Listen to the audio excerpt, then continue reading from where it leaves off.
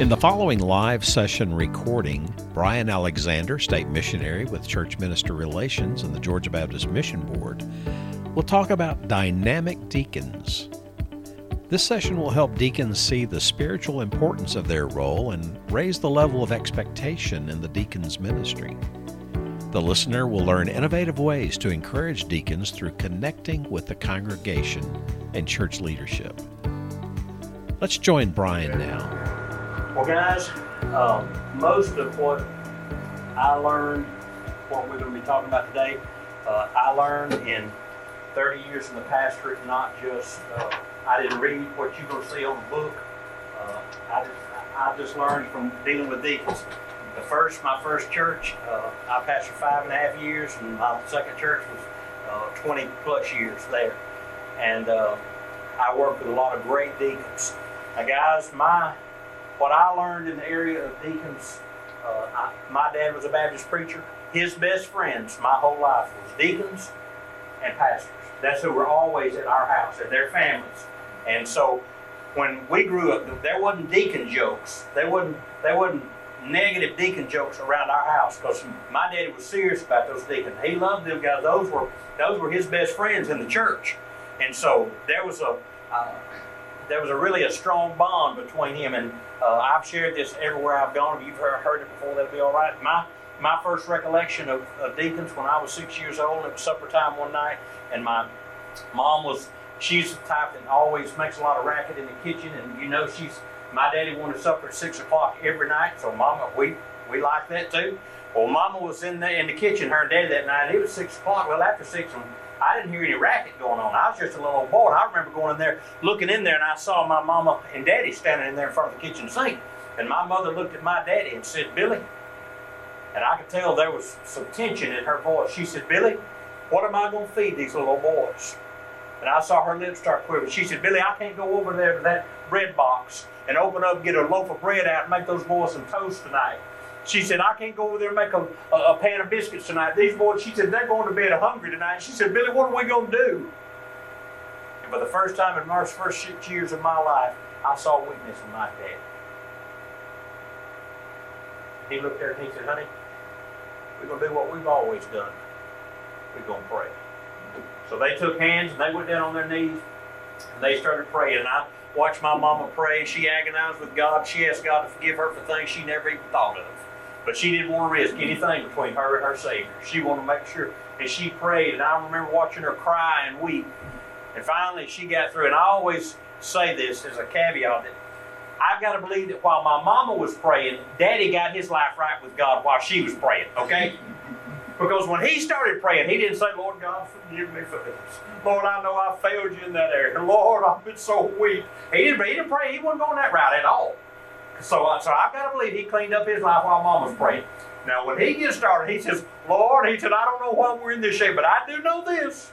Your word says that your righteous won't be forsaken to your seed begging bread." And he said, "God, all I've got to hang on to right now is your precious word. I've spent my life studying that word, God, and I believe it's true." He said, "Lord, you told the children of Israel, Lord, if they would be obedient, that they would prosper in the land." He said, "God, we've done best, our best to try to be obedient to you." He said, "God, I need you right now." He said, "You said you would never leave us nor forsake us." He said, "God, I'm claiming that promise."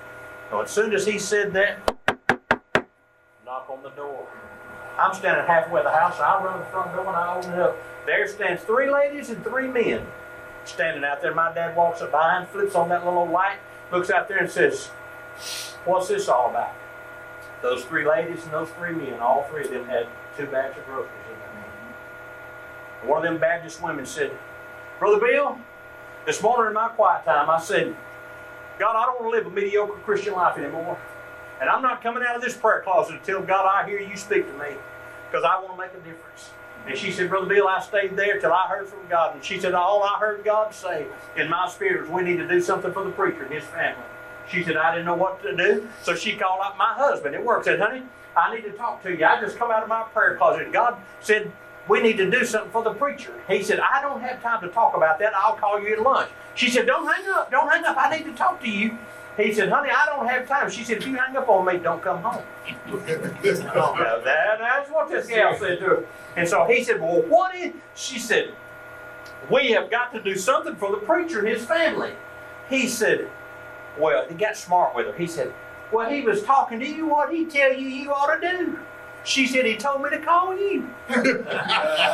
So in his exasperation, he just said, well, I'll tell you what. They got them 4 little old boys. They always need something to eat. Y'all just go, let's have an old-fashioned pounding. Let's go get a pound of flour and a pound of butter and a pound of milk and a pound of this. Let's just go buy them some groceries. They always going to need something to eat, so we'll carry them over there tonight. I've got to go. And he hangs up on her. So she calls the other deacons' wives. They go out and they go shopping. They come back in that night. And I remember them watching it as they walk in and they're carrying those bags of groceries till they had put them all over the kitchen table, then on the kitchen cabinets. Every open spot had a bag of groceries in it. And you know what? I was thinking about 10 minutes earlier we was going to die of starvation. Now we're going to die of gluttony, isn't it? What a way to go, you know. And so, man, as soon as they got that last bag sit down, I remember Daddy saying, come here. Boy, they gathered around that kitchen table and they grabbed hands. They thought they had just, that a prayer meeting was started. They didn't realize they were coming, they were interrupting a prayer meeting to see the hand of God reveal himself. And man, when my daddy started praying, man, he got sideways in there. Man, he said, oh God, what a mighty God we serve. Hallelujah. Thank you, Jesus. Well, he got sideways. He got to shouting it out. Well, one of the deacons next to him said, I'm starting to feel something, preacher, while he's praying. I'm starting to feel something. Well, they prayed heaven down right there around that table.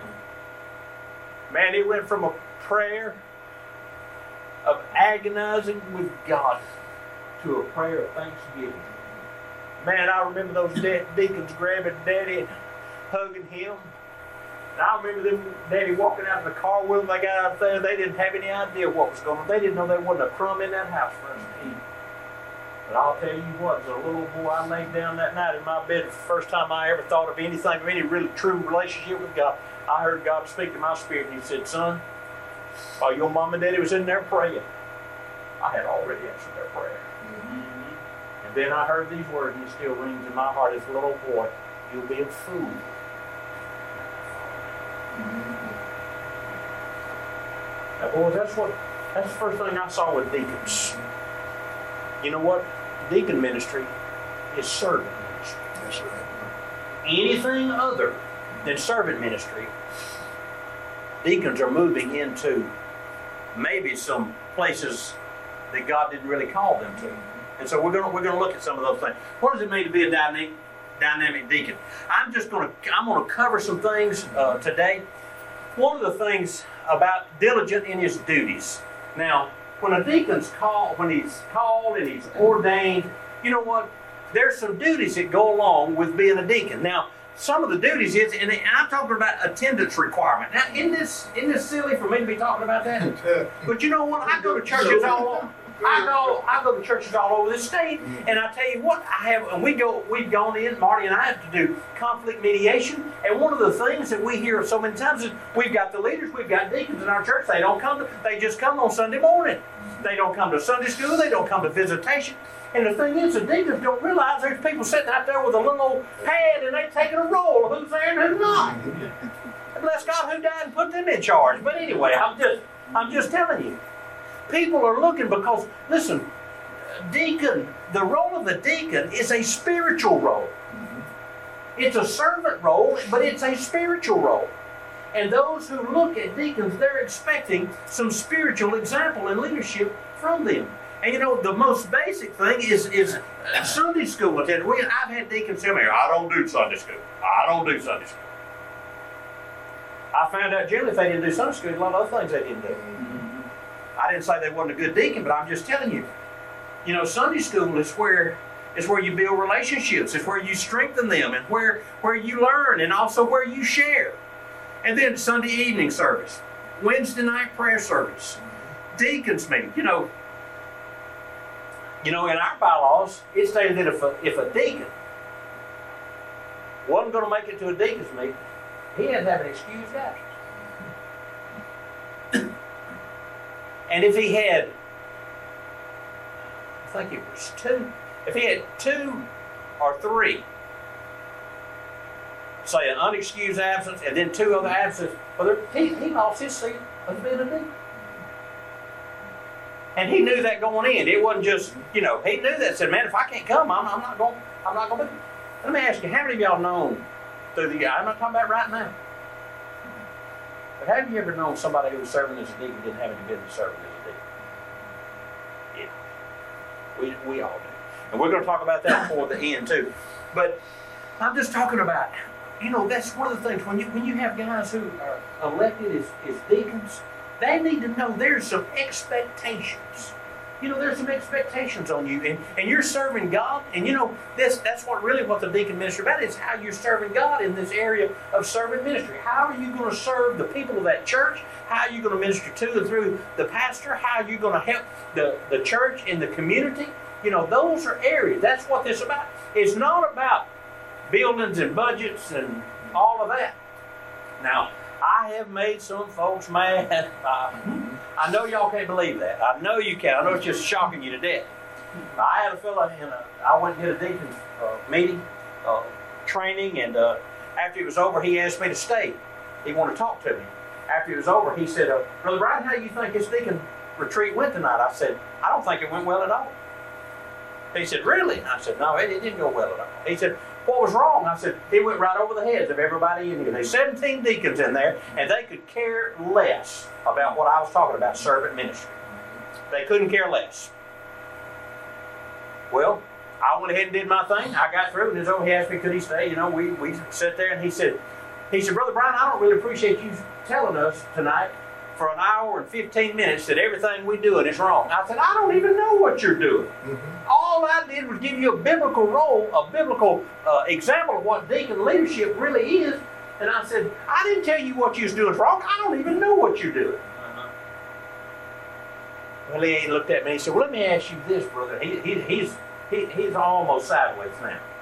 He said, brother, if the building's going to get a new roof on it, who's going to do it if the deacons don't do it? If the building needs painting, if it needs carpet, if the plumbing needs, if these things need to get done, who's going to do it if the deacons don't? I asked him, I said, y'all have a building and grounds committee? He said, we sure do. And I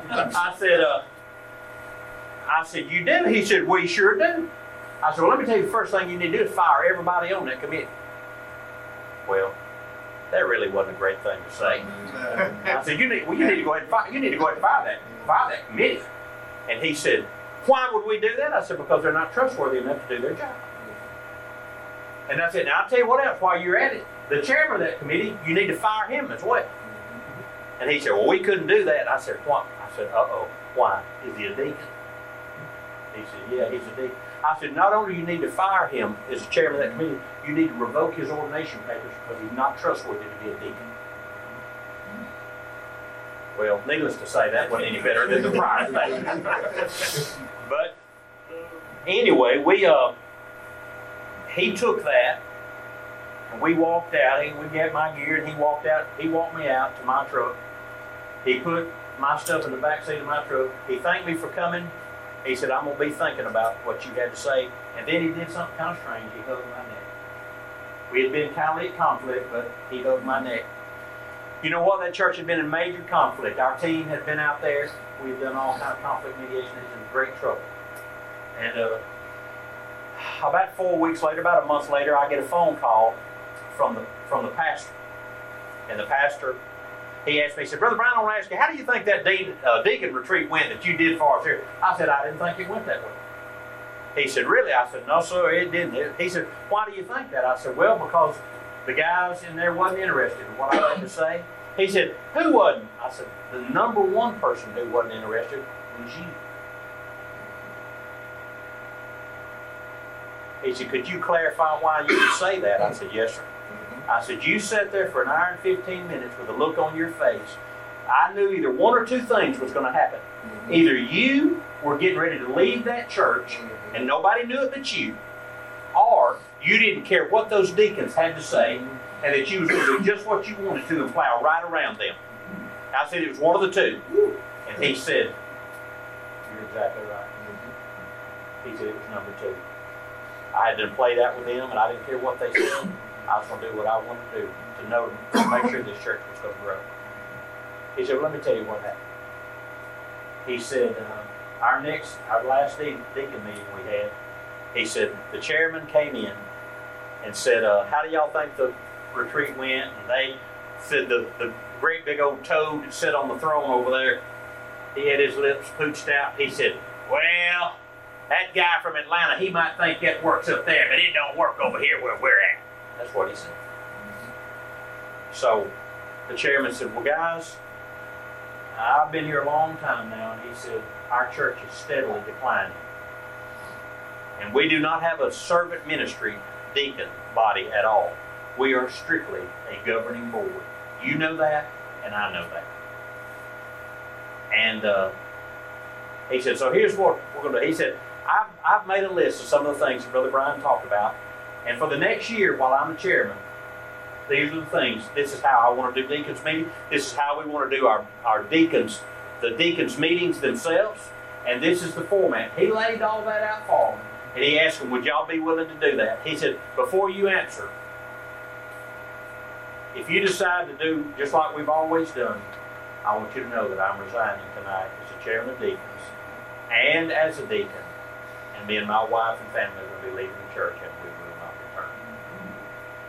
That's what the preacher told me. He said, that's what he said. And so he said, so the big guy sitting over there with his lips pooched out, he said, they looked over at him and said, brother, what about you? Because he'd already made his negative statement. He says, well, if we keep going like we're going right now, the church will be out of business in about 16 months. So he said, I reckon I'm willing to give it a try if y'all are. So they all agreed and voted. Pastor said, Brother Brian, he said, those guys started meeting once a week at 5:30 in the morning in a little coffee shop. They left there, and then wherever they went, the grocery store, they went to the feed store, the hardware store, those guys made a special effort to invite everybody they saw in their church. Said it's a new day at our church. He said, Brother Brian, he said, in the last month, he said, we've had over 23 visitors. We hadn't had 23 visitors in the last 3 years. He said, we've had 23 visitors. He said, I have baptized 6 of them. We've got 4 other families that are talking about coming. He said, revival is about to break out. He said, the conflict is over. Amen. And he said, it's all because the deacons got serious about serving. And so they got serious about their responsibilities and their duties, and they started going out on visitation, and they started encouraging others, and they started doing the things that deacons were supposed to do. Now, the second thing I want to talk about is not only diligent in their duties, but also dedicated to serve the people.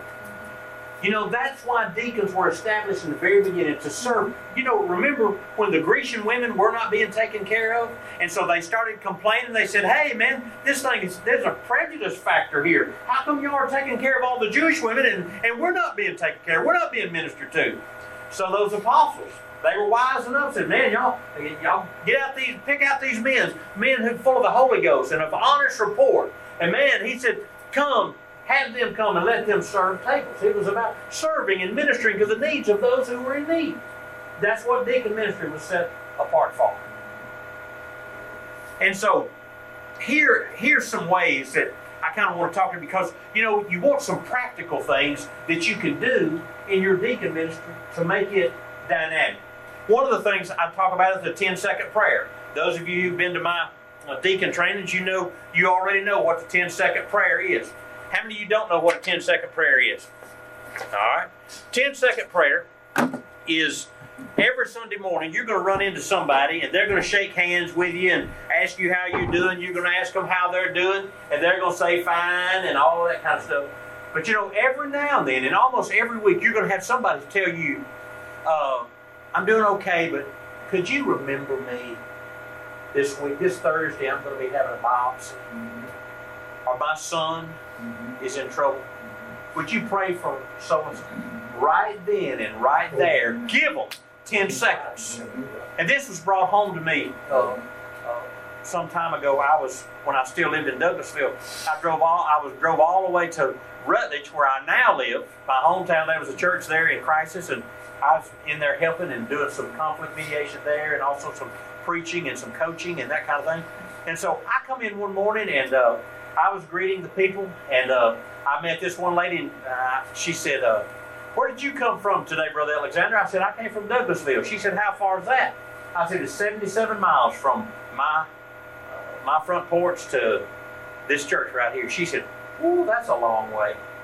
I said, yes, ma'am. I said, but just in a matter of a few weeks, I'm going to be living within 2 miles of this church. And she said, really? And I said, yes. She said, well, I hope your house sells quicker than mine did. And I said, well, my house already sold. She said, how long did you have it on the market? I said, I didn't ever put it on the market. She said, I've had a house in Blue Ridge, Georgia, been on the market for 2 years, and I have not had one single call. Not one. She said, how did you sell your house? I said, well, my next door neighbor, I bought my house from him. He built him a big palatial place on the same farm there that he owned. And so I bought his house from him. And I told him I was getting tired of all that Atlanta traffic about 6-7 months ago. And I told him I was getting tired of it. I wanted to move back to my hometown. And I was going to start hunting me a place. And so he just told me, he said, now if you ever want to sell, he said, I want that house. It's on my farm, right in the middle of his farm. He said, I want that house back.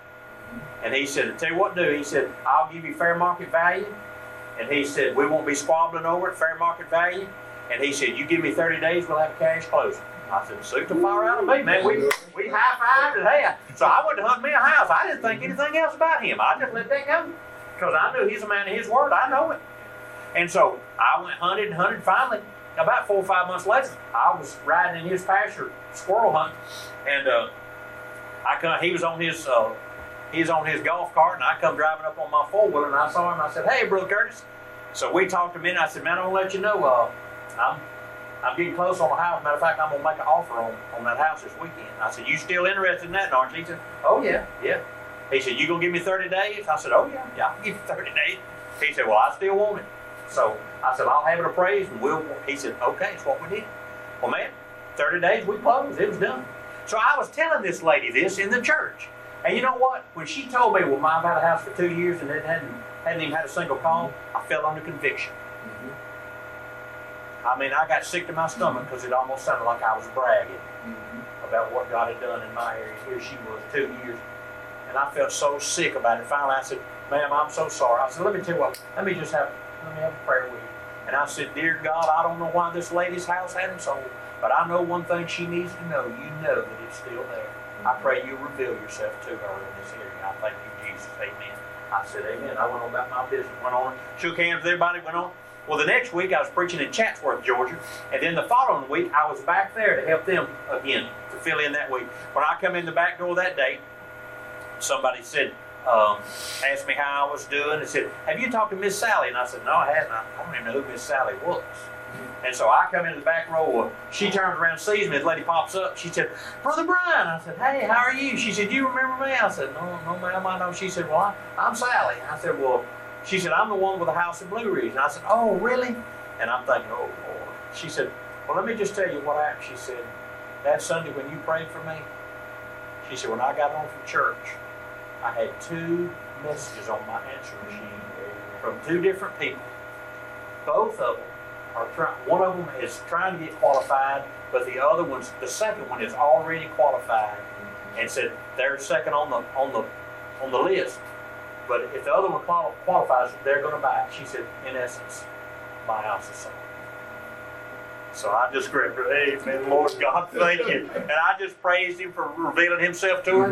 And I went on. I got about halfway up the church, and a lady popped up. She said, Brother Brian, said, have you talked to Miss Sally? I said, yeah, I did. She said, can you believe it? Man, you prayed for her and her house sold. I said, man, what a blessing, you know. And I went on. I get up there. I get almost to the front. A man pops out over and he said, Brother Brian, he said, man, Miss Sally was in my Sunday school class today. She said, man, she said, man, if anybody ever needed a prayer answer, man, call Brian Alexander, man. He's a man, he got a direct line to heaven. Now, that's what she told him. Well, I get up to the front row, and here comes the minister of music. He comes down off the platform. He said, Brother Brian, he said, have you heard about Miss Sally?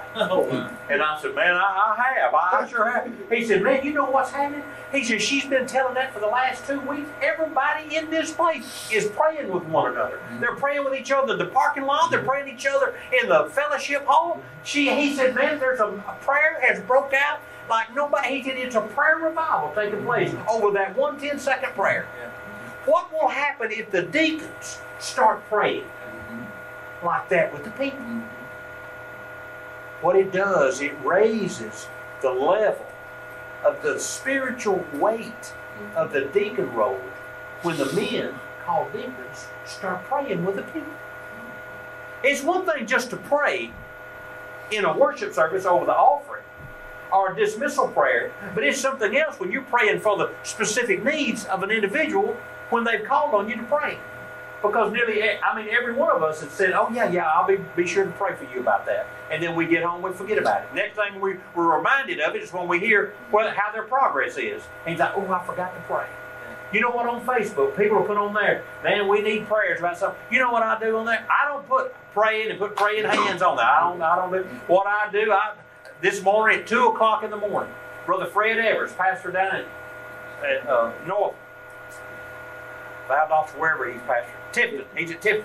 Man, when I saw he was having that major surgery today, man, I just stopped. I said, oh, Holy Master of Glory, how I do that name. God, I'm asking you, Lord, I pray you'd let the effectual, fervent prayer of the soul right here ring and find out where I want to know that I'm delighting in you that I may have the desire of my heart. And that's Brother Fred to be here.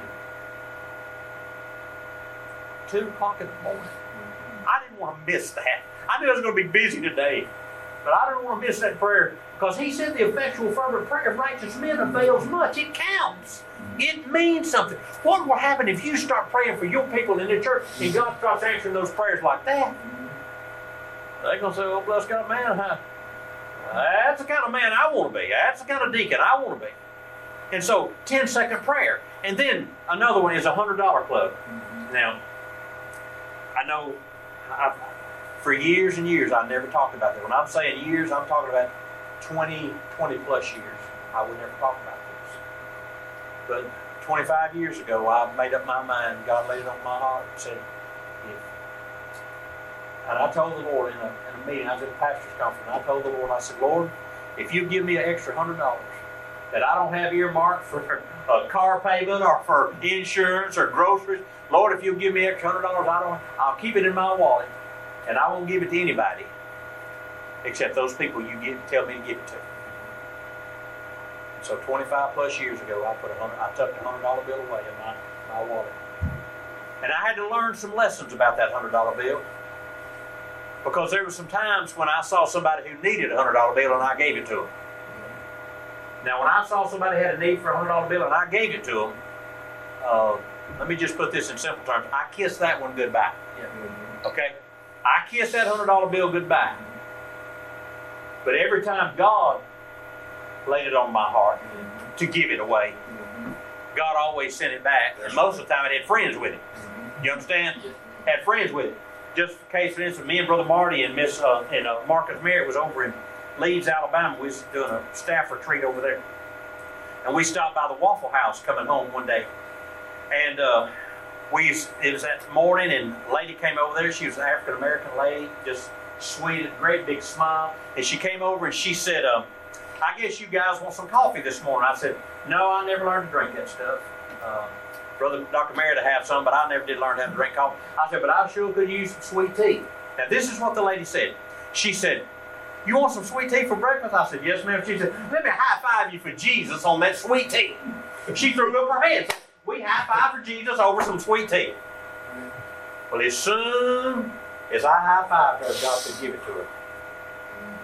So I reached in my pocket, man, I pulled out that $100 bill. Dr. Merritt, he's seen it being given away a lot of times in the last 3 years. And so he knew what was going on. He said, oh, Lord, the Lord's speaking to you again. I know, that's right. This girl's name was Nene, N-E-E-N-E-E. Nene comes back, and I said, Nene, you got a big day planned? She said, yes, sir. She said, for the first time in my life, I'm getting ready to go on a vacation. I've got 2 little boys. They've never been on a vacation in their life, and I hadn't either. We're going to Gulf Shores, Alabama, to our first vacation, and we are so excited today. And I said, well, Nene, I said, God's laid it on my heart that I just want to help you a little bit. And I always want to turn that $100 part down where you can't see it. You give that away. You don't want anybody to know. You just want to give it away and let God do His business with it.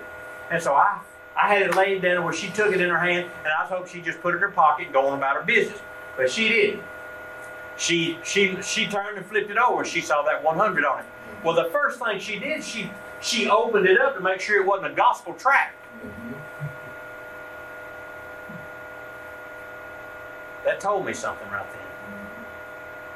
She wanted to make sure I wasn't going to do some false advertising. She think I'm going to give her $100, and I wind up giving her a gospel tract. The gospel tract might have been what she needed. She opened it up. She opened it up. She saw there was a real $100 bill. She folded it up. This is what she did. Now it's kind of funny. She said,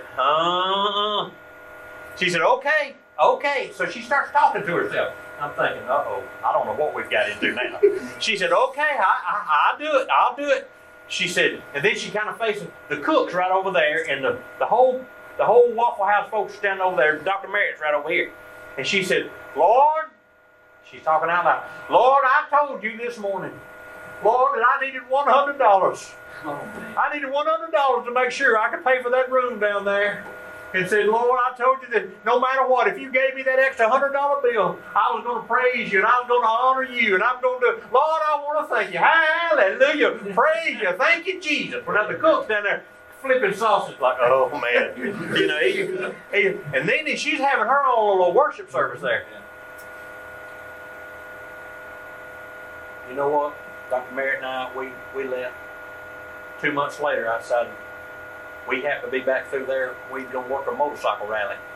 And on our way back through, I said, let's stop and see Waffle House, see if we can see Nene.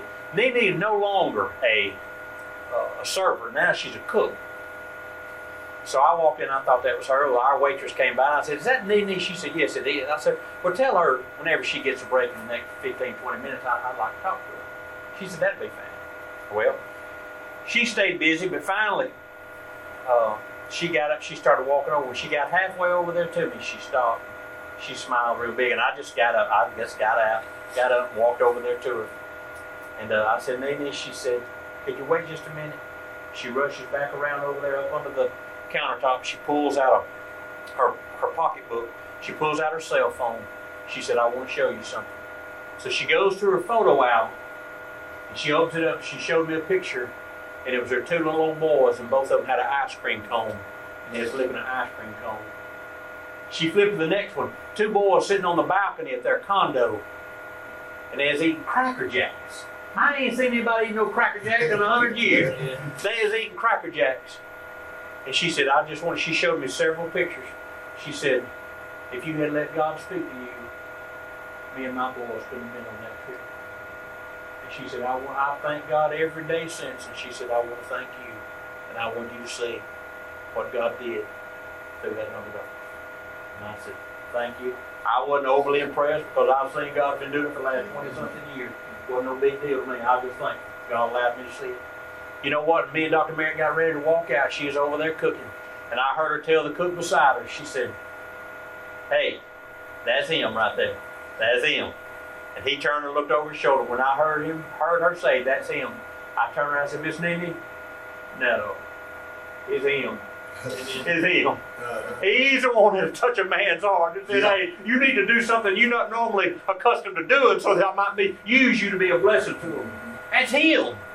But you know, God's speaking. God's been speaking to men, and He does that. And He speaks through deacon and servant ministry. How God can use giving. And giving is such a special way. You say, well, giving's not.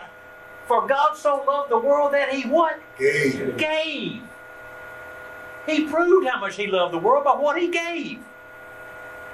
And there's ways that you can be effective in areas. You know, there's time God, most of the time at your stage in life, you're a little further than the road than you was 20 years ago. Say amen. Amen. Amen. $100 right now and near what it used to be 20 years ago to us, or 30 years, or 40. You know what? $100 bill ain't a lot of money to me anymore. But I'm going to tell you one thing. It's a lot to a person who don't have it. I gave it away in a McDonald's drive-thru one day. A lady said, would you like a sausage McMuffin today? And I said, yeah, I think I will. God said, give it to her. I pulled it out of my pocket. I pulled it around there. A lady by the name of Valerie. And I said, Miss Valerie, are you okay? And she said, no, sir, I'm sorry, I'm not. That's going to be $3 and, And I said, Miss Valerie, I said, God's led me to share with you today. I said, can I? No, first thing I asked her, I said, is there anybody in your life right now you know of that's praying for you? And she said, no. I said, well, God wants me to pray for you right now. And I had a 10-second prayer with her right then. And then I reached and I handed her that $100 bill. I'm telling you what, the next time I came through there, what God had done in her life, you know what? God spoke to her in such a way, she'd been outside of church, her family, all of them, even her mama and daddy. And this lady was in her 50s. She's got all her family back in church because God spoke to her in a drive-through window one morning. I didn't know what was going on. It wasn't none of my business. I didn't ask him. But I'm just telling you, you can say God bless you, and you want God to bless some folks. But I'll tell you what, it's like telling the person God bless you and they're hungry. Man, go give them something to eat before they hear you. And so God will use that. That may be something in the area, in your personal life and in your deacon ministry about how they might want to be open to the area of giving. Hospital visitation. Hospital visitation, that's serving. That's where you're going, people who are in need. And I know every deacon don't have, some people say, man, hospitals just make me sick. Nursing homes, oh, I can't stand them. I hear people say that all the time.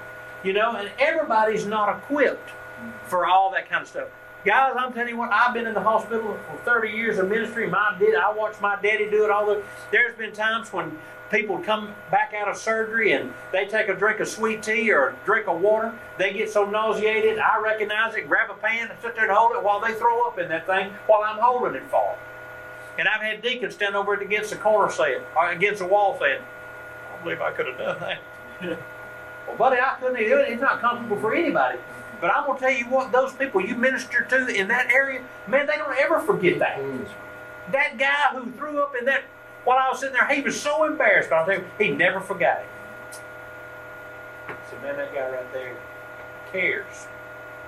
And that's what serving ministry is about. It's about caring. And then home visitation. There's times when you need to go by and see somebody at home, especially if they quit coming to church. They're not coming, you're not going to get to see them at church. Just because the doctors don't go to homes anymore don't mean deacons don't have to. Go by and encourage them along the way. And then if you do deacon family ministry, some of you probably involved, your church may be involved in it, some may not. But if your church has deacon family ministry where you divide off the entire congregation among the deacons, I had that in the churches I served, and most of our deacons had 21 to 23 families, which was nearly too many. But one thing they did every year, they had on one given Sunday, that deacon would have all of those in his deacon family ministry plan would stay after church on Sunday morning for a luncheon. And then he'd have a little prayer time, and they'd have prayer requests, and they would share, and then they would pray together. They'd have lunch, and they'd spend a few minutes, after that's over, visiting. And one of the things that we saw in that was that it drew that group together. They started praying for one another, and they started putting stuff on their own little calling posts, and they become another little church inside the church, and they were ministering and caring for one another, and it started throughout the entire church. All of our deacons started doing that.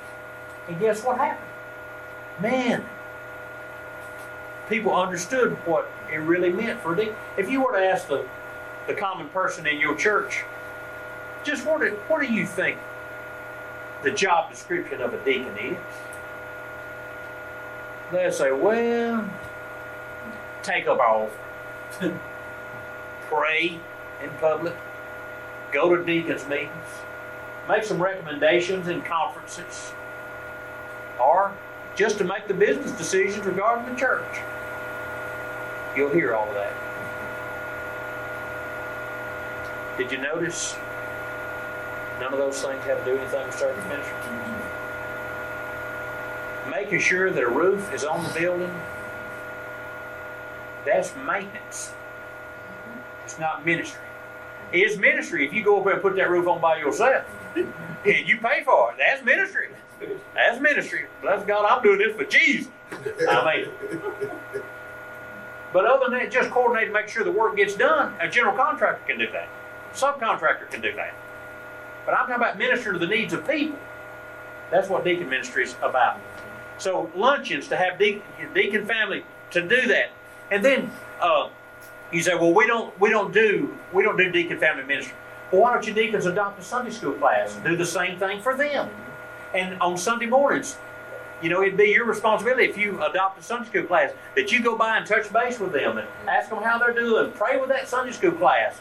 Maybe attend that. Go to their socials when they have them. Whatever it may be, that you have some spiritual clout with them to know that, hey, that's just not a governing board sitting on the top. These are guys who actually care about us, about what we're doing, about the needs that our families have. So adopt a Sunday school class. Now, I'm going to just throw this in here about hospital visits. This is just, everybody ought to know it, but a lot of don't. Always knock before you enter a room.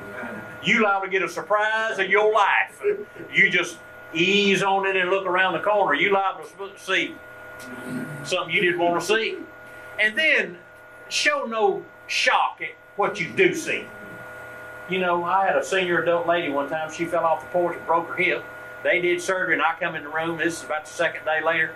And she come in and she said, Brother Brian, you ought to see this big old scar.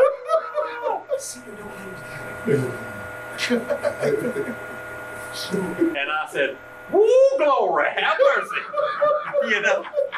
But I didn't, just take it and go on. They can't have it. There's some folks want to show you, but just don't act shocked and don't go too deep in it.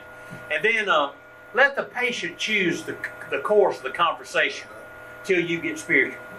Listen, I don't know how many times I've done it, and others too. They go in, and this person they really may be troubled with what's going on with their health.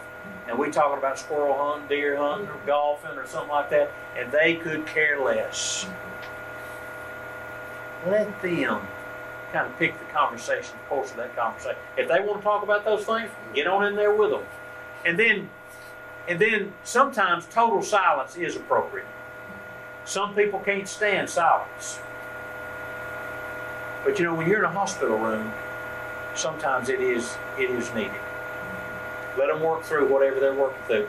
And then don't be insulted by a patient's attitudes or words. If you walk in on somebody and they're hurting like nobody's business, and a nurse or somebody had just been ugly to them, and they're foul and they're angry, and they kind of want to take it out, you know what? They really don't care about seeing you at that point. And they liable to, instead of them saying, hey, I'm so glad to see you, hey. If you walk out because you're insulted, I took my time to go over there and they act like they was insulted that I came. Listen, you don't know what they just went through. So don't get insulted by that.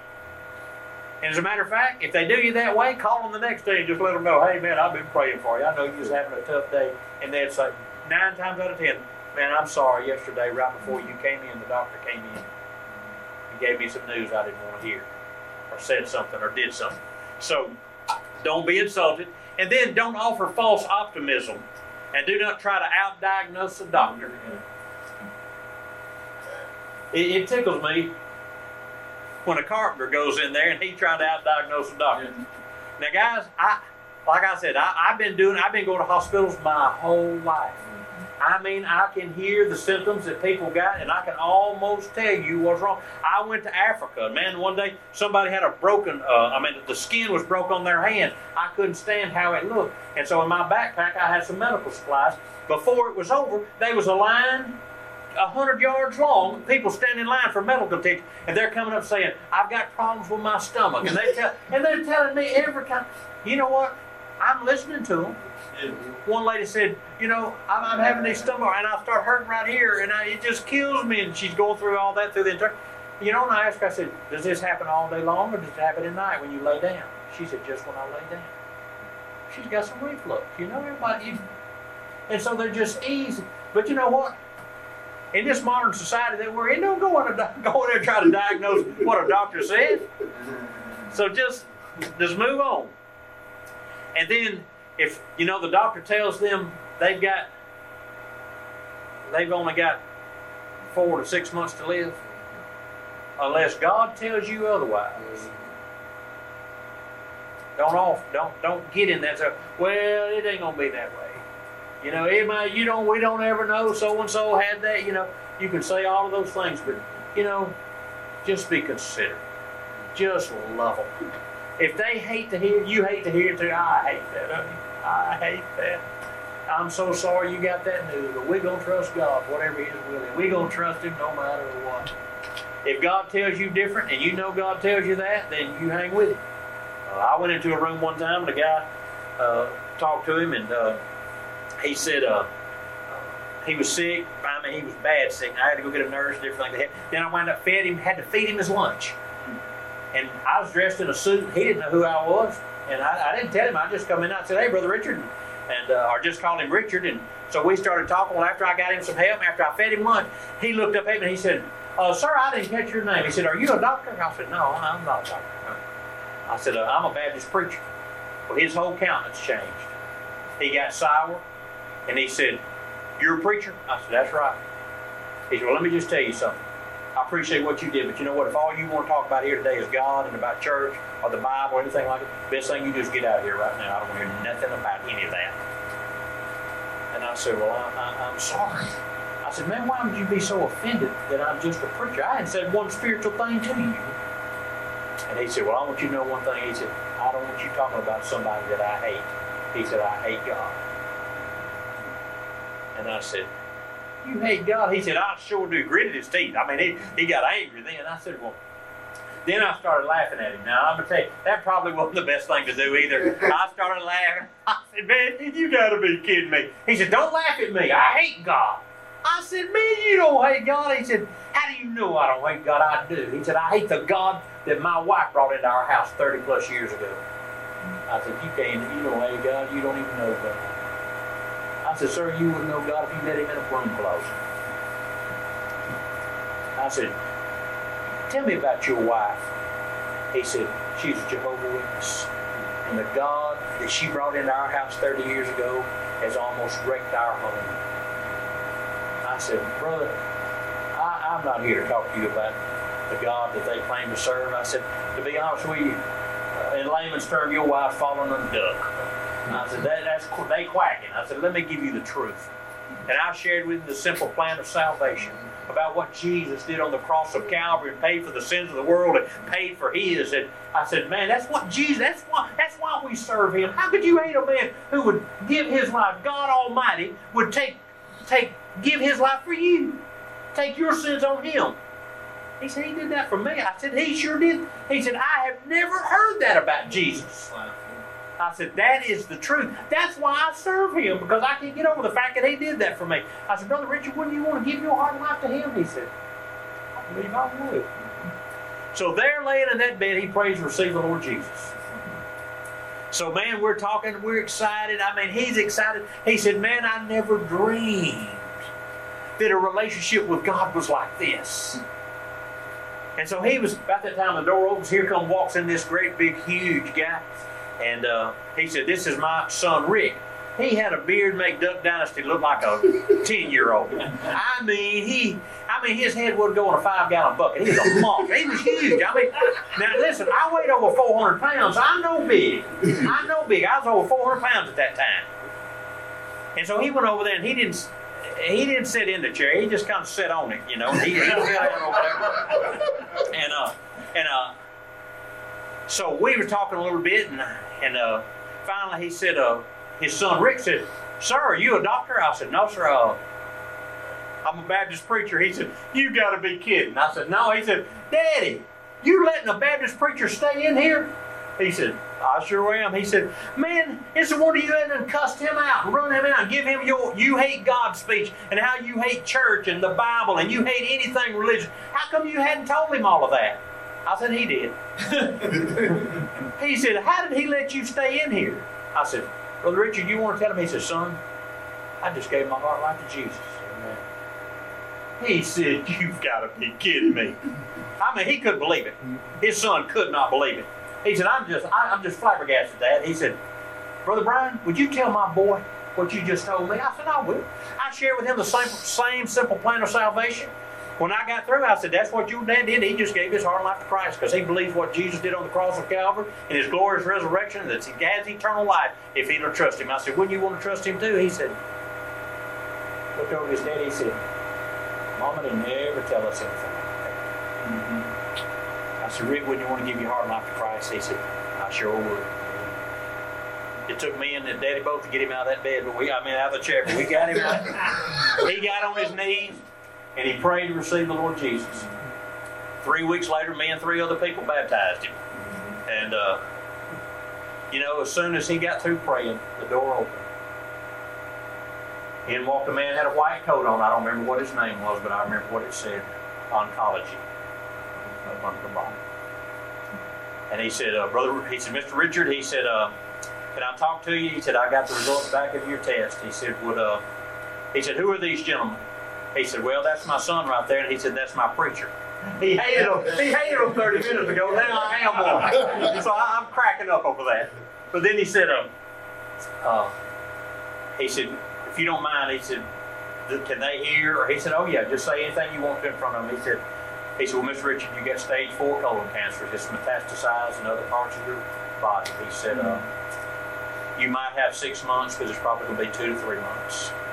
And said, we'll do whatever we can to keep you comfortable. But he said, there's not anything we're going to be able to do. He should have said, we went from a spiritual mountaintop now almost in the valley of despair. When he walked out, he looked at me and he said, preacher, he said, what do you got to say about that news? I said, well, I'm going to tell you one thing. If he's right, one thing about it, you're more ready to meet God now than you ever was. I said, man, if you die right now, I said, you're going to meet the Lord Jesus because you have placed your faith and trust in him. And I just shared with him about the confidence that you have and that no man can pluck a man out of God's hand. And man, when he got through, he said, well, that don't sound so bad there. I had prayer with him again, walked out halfway down to the hallway to the elevator. I felt God tell me in my spirit, go back in there and tell him he ain't going to be dead in 6 months. Now, I hate to tell you what I told God, but I told God, now that's above my pay grade there now. I said, Lord, you got to tell him that one now. So I got on the elevator and I just told God no. I went down to the bottom floor of Cobb General Hospital. I remember walking out where all the waiting room, the couches were, and the great big plate glass windows out all through there. And I felt so sick. Finally, I said, well, I'm going to just sit down. I'm going to sit down and think about this a minute because I was thinking, the way I'm feeling, it might be what I had for lunch. Maybe that'll pass here in a minute or two. I didn't know. So I sat down over there, but I was so traumatized over it. Finally, I said, Lord, I'm sorry. I'll go tell him. I said, Lord, I don't know if I've got enough faith. I said, Lord, what if he dies? God said, that's my business. Mm-hmm. Psalm 68, verse 20 said, the issue of life and death belong to God. That's his business. But I know what I felt in my spirit. So I went back up, went down the hallway, went in his room, walked in. He looked up. He said, preacher, you forget something? I said, yeah, I want to tell you something. He said, what's that? I said, I believe the Lord wanted me to tell you you're not going to be dead in 6 months. He said, really? I said, yeah. I said, all I know, that's just how I feel, and I believe God laid it on my heart, and I want to tell you that. He looked over at his son, and he said, well, I'll tell you one thing. I like his prognosis a whole lot better than I did. He said, I'm going with him. And so he said, thank you, preacher. Man, let's pray. And I prayed again. And this time I prayed with confidence. And man, he wasn't going to have that. 6 months to the day, I got a phone call. I was in my office, didn't have caller ID. I got a call. And when I answered it, I didn't know who it was, but I could hear what was going on in the background. If you're ever in a place of business that they're doing what they're doing, you know what it is. You hear the sound and you know where they're at. And I heard these words, Preacher Brian? I said, yes, sir. He said, this is Brother Richard. I said, well, hello, Richard. And I said, man, what are you doing? He said, well, I'm just wanting to tell you. It's 6 months to the day and I ain't dead. He said, as a matter of fact, I just bowled a 200. And he said, I'm getting ready to, he said, I believe I'm fixing to break my all-time record in the next year. I just want to let you know God's good and God's kept his word, and I'm thankful he saved my soul. God bless you, preacher, and I'll talk to you later. And we hung up. That joker lived 4 more years and he died of something other than cancer. God, that's his business. But when it comes to hospital visitation, you better make sure you heard from God before you do that, okay? Because it troubled me. I wasn't thrilled about it. And then make your visits brief and share some comforting scripture and pray. Carry a little New Testament with you, or your phone, or whatever. But before you leave a hospital room, read a verse of scripture. Read Psalm 46, verse 1. Or read Psalm 23. Or read something a psalm that would be a blessing to them. And then have a prayer with them. They'll always remember you sharing God's Word with them. They may not remember your conversation, but they will remember you. They came in and read the Word to me. So that's about hospital visits. And then also not only diligent in your duties and dedicated to serve the people, but also devoted to the pastor. The Bible said, 1 Corinthians 3:9, for we are laborers together with God. So we're laborers, and we're co-laborers. And you know what? It's our responsibility. It's your responsibility as a deacon to serve alongside the pastor and to serve and to minister to and through, to make sure that the people's needs are met, the community's needs. Now, the reason we say support your pastor, because 97% of pastors have been betrayed, falsely accused, or hurt by trusted friends. That's true, boys. I'm telling you. I deal with it every single day. I know that stat's true. 70% of pastors battle depression. 80% feel discouraged. As I said earlier, I'm coaching guys who are in their late 20s all the way to their late 70s. And every one of them tell almost the same story. It's just different places, different people, but they're telling, and they never can get outside of the pressure that's under them. And so that's one of the things that deacons can do to help, to make sure, to help alleviate some of those areas of service to help with the people. 7,000 churches across America close every year. 1,500 pastors quit each month across America.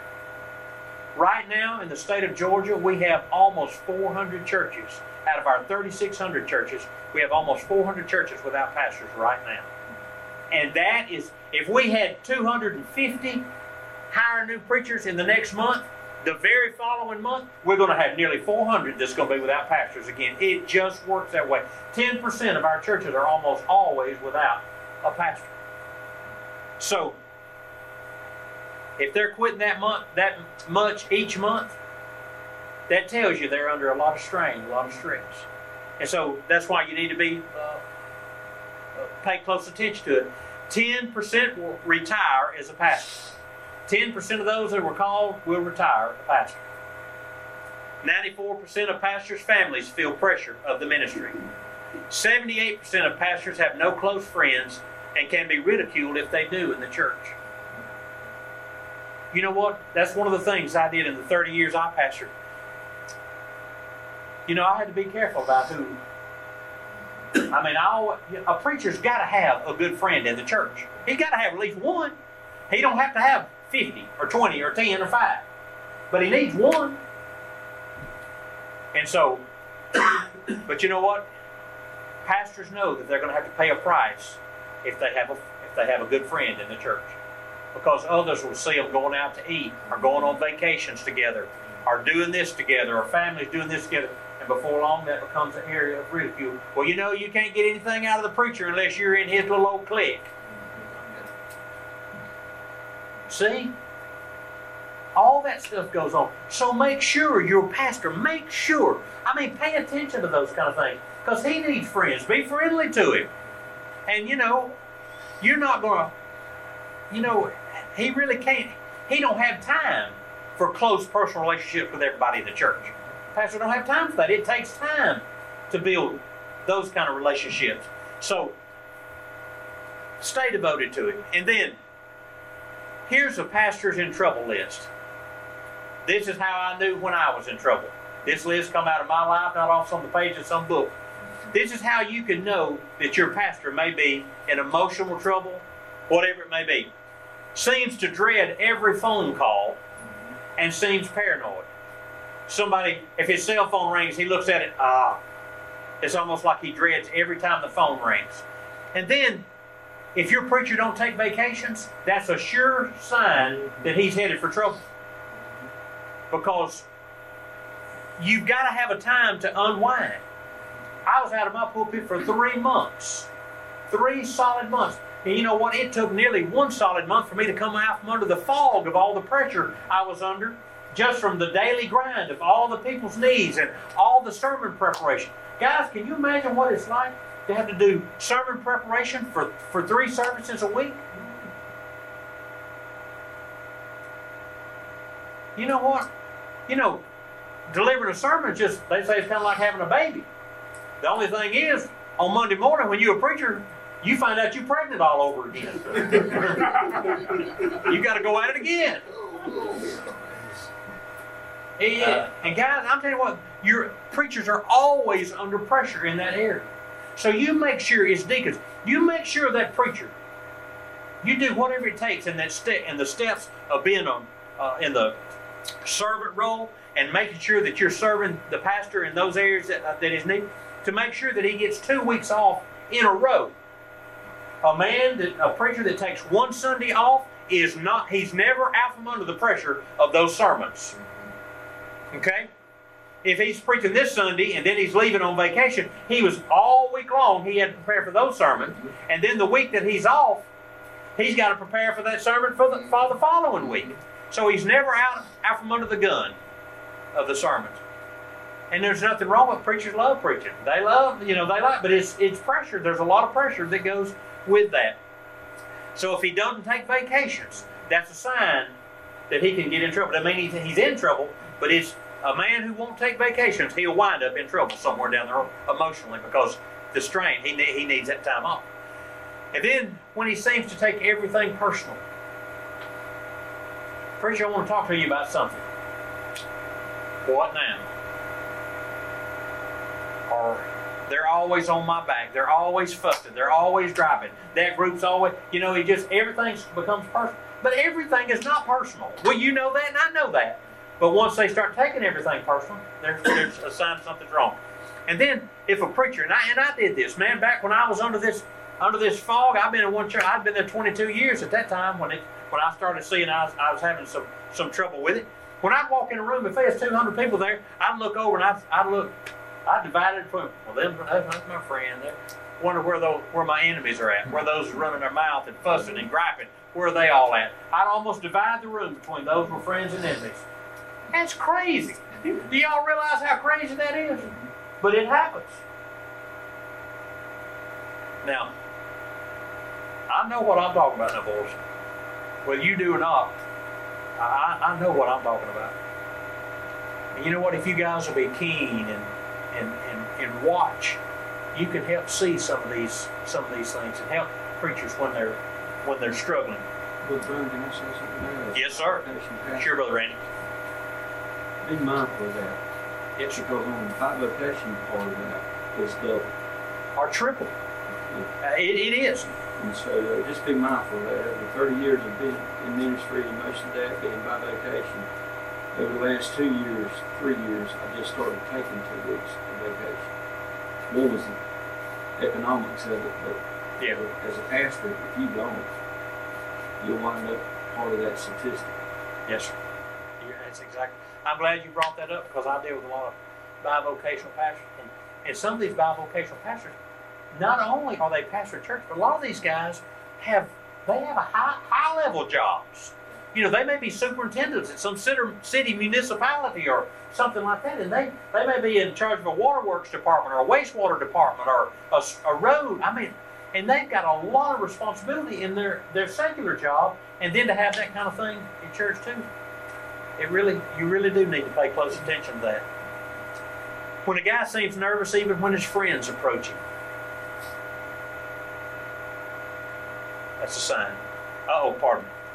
Less interested in doing fun things. When a man gets burnt out, he don't even care about doing fun things. All he wants to do is be alone, be left alone. Let me stay quiet. If you see your preacher getting in that where all he wants to do is be left alone, don't let him be left alone. Encourage him a little bit. Call somebody like me, because you know what? They might be in a deep, dark spot. And the sad thing is, many times you don't know how to get them out. You don't know what they're going through. That's why they call me, because I can go talk to that guy, and he can look at me and tell me, you don't know what I'm going through. And I told a fellow this not too long ago, so you didn't want to even start preparing your sermons until Sunday morning at 5 o'clock on Sunday morning. Then, as soon as service is over, you want to rush home and you want to stay in the bed all afternoon on Sunday afternoon. And then Monday morning, you don't want to go to the office. You look for an excuse. You're looking for every excuse there is for you to be in your automobile this week so you don't have to be around people. And I just started, when he got through, he said, hey, maybe you do know what I'm going through. And he said, but you don't understand, man. He said, there's no way out. There's no way I can get out of this. And I can tell him, listen, I know where you are, and I know the way out.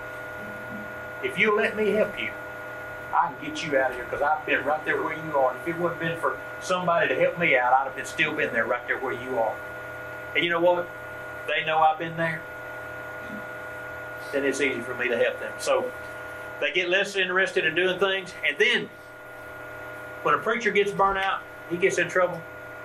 Generally his wife gets to where she don't even want to go to church anymore.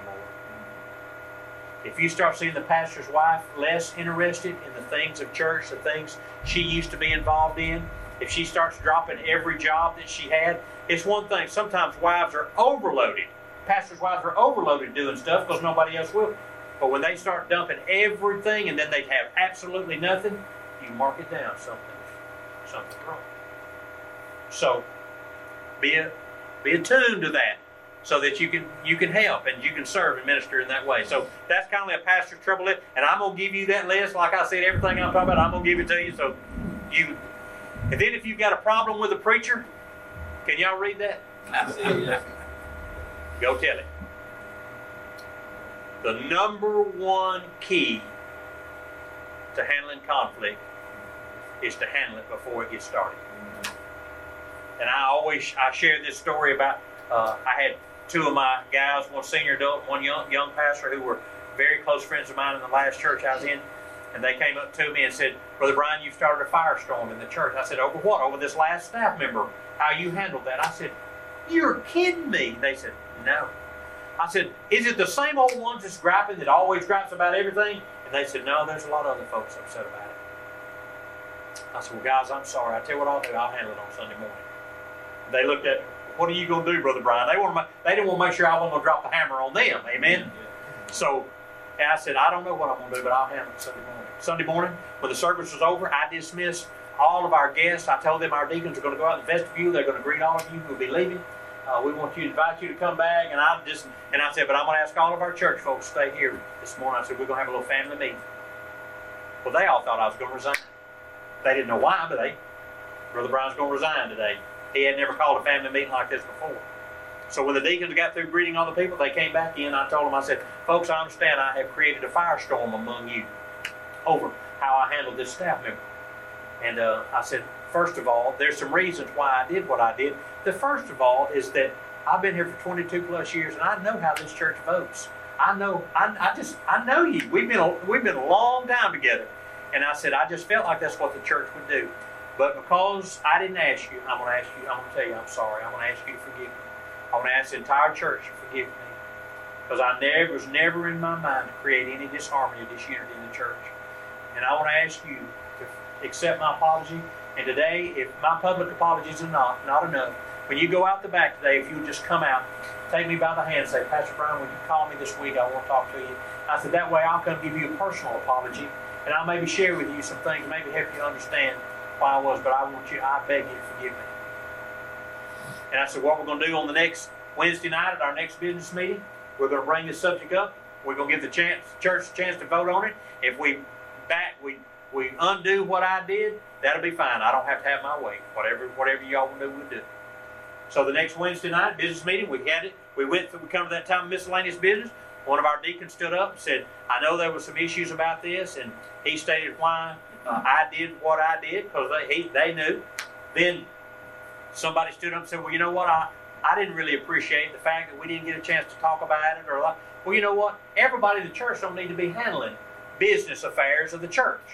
And so they shared you know what, they had about 3 pros and 3 cons. Even the cons were very gracious and kind. They were just looking for answers. And so they got that. When we got through, we asked, was there any recommendations that would like to be made? One guy stood up and he said, yep, I'd like to recommend that we keep this thing just like the pastor had it, the way the decision he made, and we go on.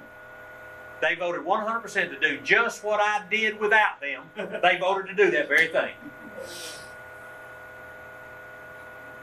We didn't split the church. No more talk about it. Those who were upset, when I asked them, told them I was sorry, and I asked them to forgive me, and that we would deal with it. But they said, amen, that was it. And you know what? The reason I tell you that is because the greatest thing those two men could have done was come tell me. The only one that could fix it was me. They come tell me, well, it's a beautiful thing. Matthew 18 works if people will work it. And then to be a demonstrator, that means for a deacon needs to be a mentor. I'm almost done. How in the world will the next group of young men, how are they ever want to be a deacon? Did you know the younger generation are no longer concerned with what deacons do?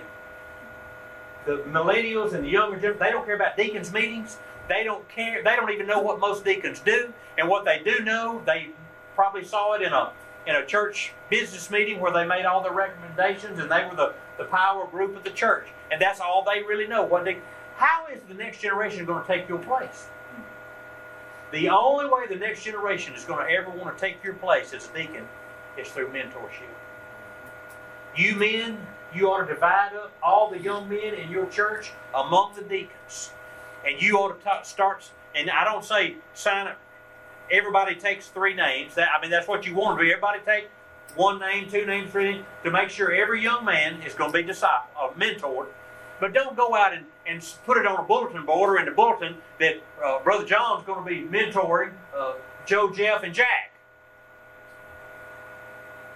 What you do is let the deacons choose these young men, and then those who would work, they do it among themselves, and then they just start on Sundays. Every time they see those guys, go shake their hand. Hey man, I was thinking about you this week.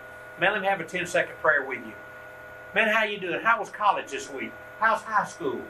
Go to them every week. Make a special point every single week to go and encourage. And then maybe once every 4 or 5 months, maybe twice a year. Man, take him out to lunch. Take that young guy, maybe take a young man and his wife, take them out to Sunday lunch after that. Just encourage them and talk to them. Talk to them about what it is to be a deacon. Don't try to recruit them, but I'm just talking about share with them why you do what you do. Because one of the greatest things ever happened to me was a builder that I worked with all through when I was 13 years old, all the way through high school, and then when I graduated high school, man, all the way. I worked for him. When I got ready to graduate high school, he came one Wednesday night at church. I was coming out the back, and he was a very distinguished man, very wealthy, very just smooth. He had one of these radio type voices, just smooth, I came out, I was walking across the parking lot, and he came out of the back of the church, and I heard somebody say, Brian. I thought it was God, man. I turned around a little, well, it was Brother Ralph. And I said, yeah, Brother Ralph, what can I do here? I want to talk to you. And I came back up there to him. He said, Brother Brian, he said, I know you're getting ready to go on vacation. I want to make sure you had your pay. So he reached in his pocket, he pulled out a yellow manila envelope. He paid us in cash. He took out taxes and everything legal, but he just wrote it down on that manila envelope. And so he wanted me to open it. I opened it and looked, and it had a full week's pay. I only worked 3 days that week in the construction business. Usually in construction, if you didn't work, you didn't get paid.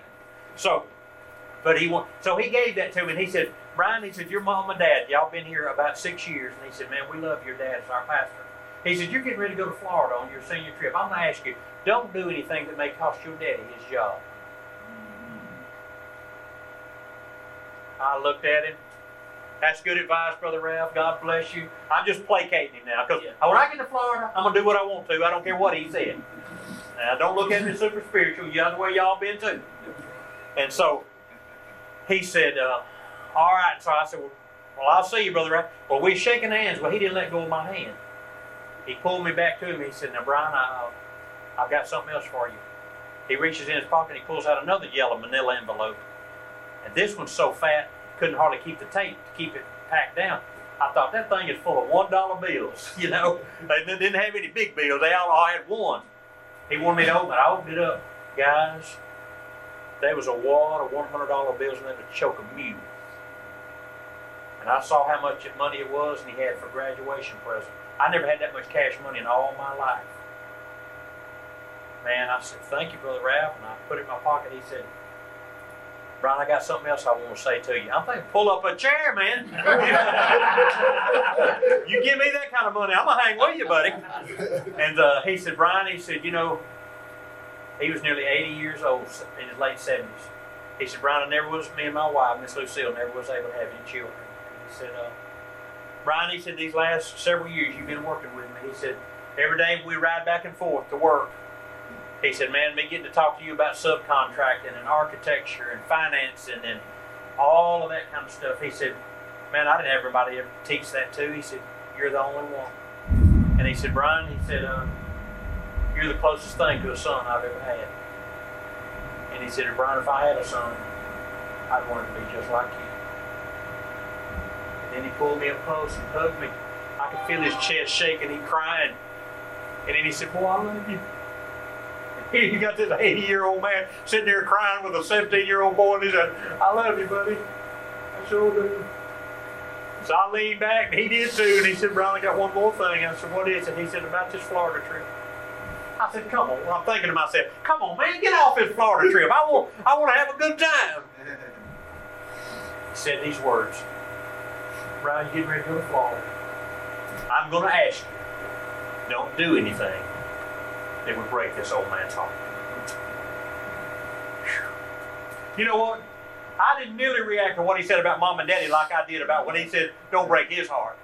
And I remember driving off that night and looking at him when I was driving past him. I remember for the first time in my life, I never thought about being a deacon or a preacher or anything else, but I remember seeing him in the windshield of his vehicle when I drove past. I said, God, that's the kind of man I want to be.